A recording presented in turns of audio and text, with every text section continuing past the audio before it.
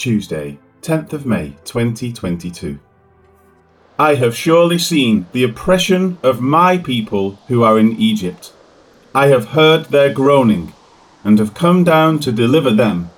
And now come, I will send you to Egypt. Acts 7 verse 34. In the previous verse, the Lord instructed Moses to take his sandals off because the place where he stood was holy ground. Stephen now continues with the words of the Lord, saying, I have surely seen the oppression of my people who are in Egypt. Stephen follows the wording and structure of the Hebrew. In Exodus 3:7 it reads, Seeing, I have seen the oppression. The Greek now reads, Having seen, I saw. The structure is a Hebraism that displays emphasis. Thus, the Lord is emphatically stating that he is fully aware of the treatment being received by Israel from the Egyptians. Stephen continues with his words, paraphrasing what is said in Exodus. I have heard their groaning. The groaning, or outcry, is specifically stated to be because of their taskmasters. Their lives were in bondage, and they suffered oppression in that state. As such, Stephen continues with, and have come down to deliver them. The words have come down are an anthropomorphic way of saying that the Lord is attentive to their cries and intends to now deliver the people. It is as if a ruler has stepped down from his throne in order to assist those under him, or as a person being called to help another in a time of crisis. In this, one cannot help but see the parallel to Jesus. For I have come down from heaven, not to do my own will, but the will of him who sent me. John 6:38. The Exodus account is being equated directly to the state of the world under law. It is a state of bondage, because by the law is the knowledge of sin, and the wages of sin is death. The call of Moses to lead the people out of the bondage of Egypt is only a typological anticipation of Jesus' coming down to free the world from the bondage of sin. This is what Stephen is focusing on. With that, he next skips over several verses from Exodus and finishes the words of this verse with, And now come, I will send you to Egypt. Moses is being called to go from a place outside of Egypt to the land of Egypt itself. It is he who is to be the Lord's instrument to bring the Israelites out to freedom from their oppression. Likewise, Jesus is the Lord's instrument to bring humanity out to freedom from their bondage, as Jesus said. Then Jesus said to those Jews who believed him, If you abide in my word, you are my disciples indeed, and you shall know the truth, and the truth shall make you free. John 8:31 and 32.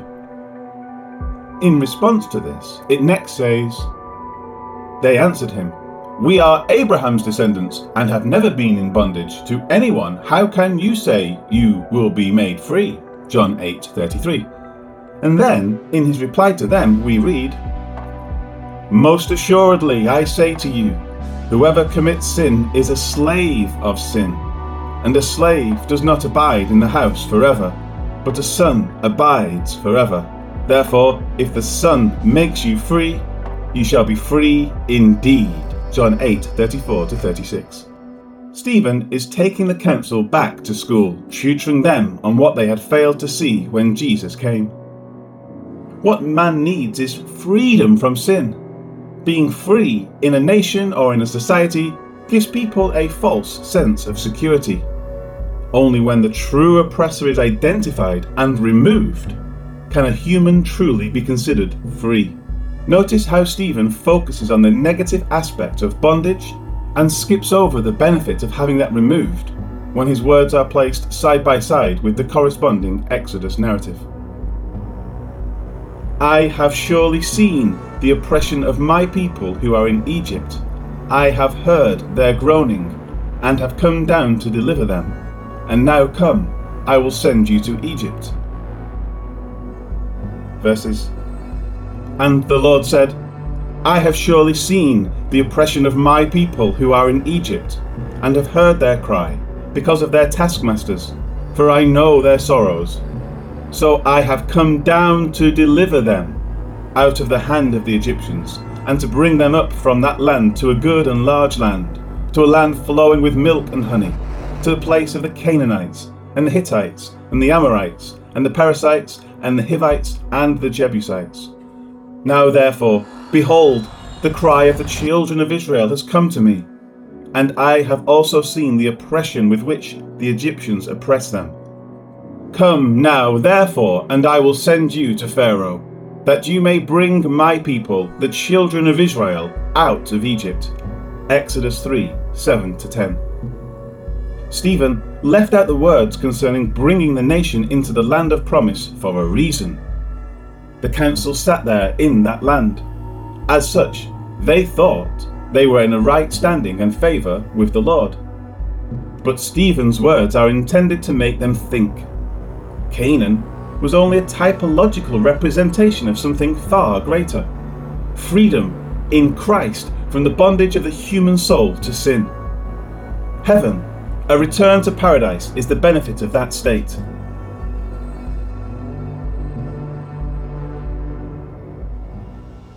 Life application. The Bible is written for man's benefit. When we read about God in words like, He came down, His right hand, His arm is not shortened, and so on, we are reading anthropomorphisms that help us to see what the Lord is doing, or what He is like in a way that we can understand. God doesn't have a right hand, nor does He sit on a throne. God is spirit. When the Bible says that the sun also rises, that is for man's benefit. The sun does not rise. The earth rotates.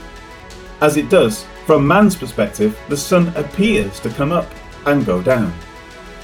The Bible refers to the four corners of the earth, Isaiah 11:2. The earth is a sphere.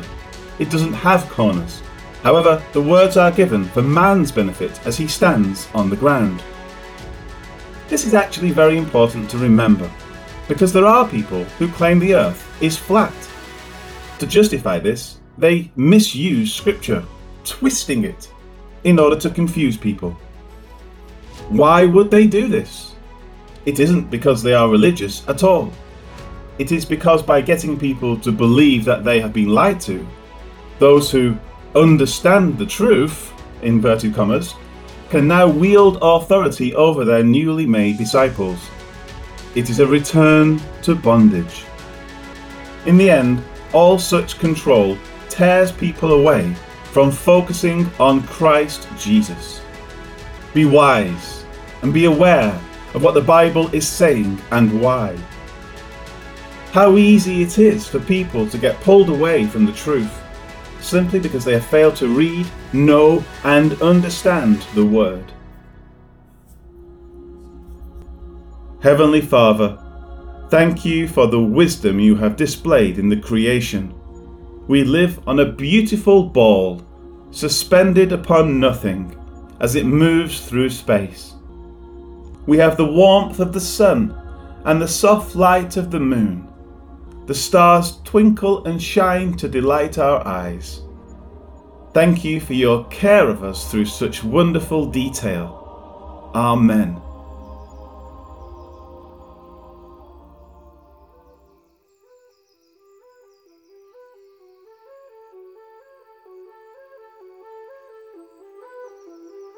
I have seen the troubles my people have suffered in Egypt. I have heard their cries. I have come down to save them. And now, Moses, I am sending you back to Egypt. Acts 7:34.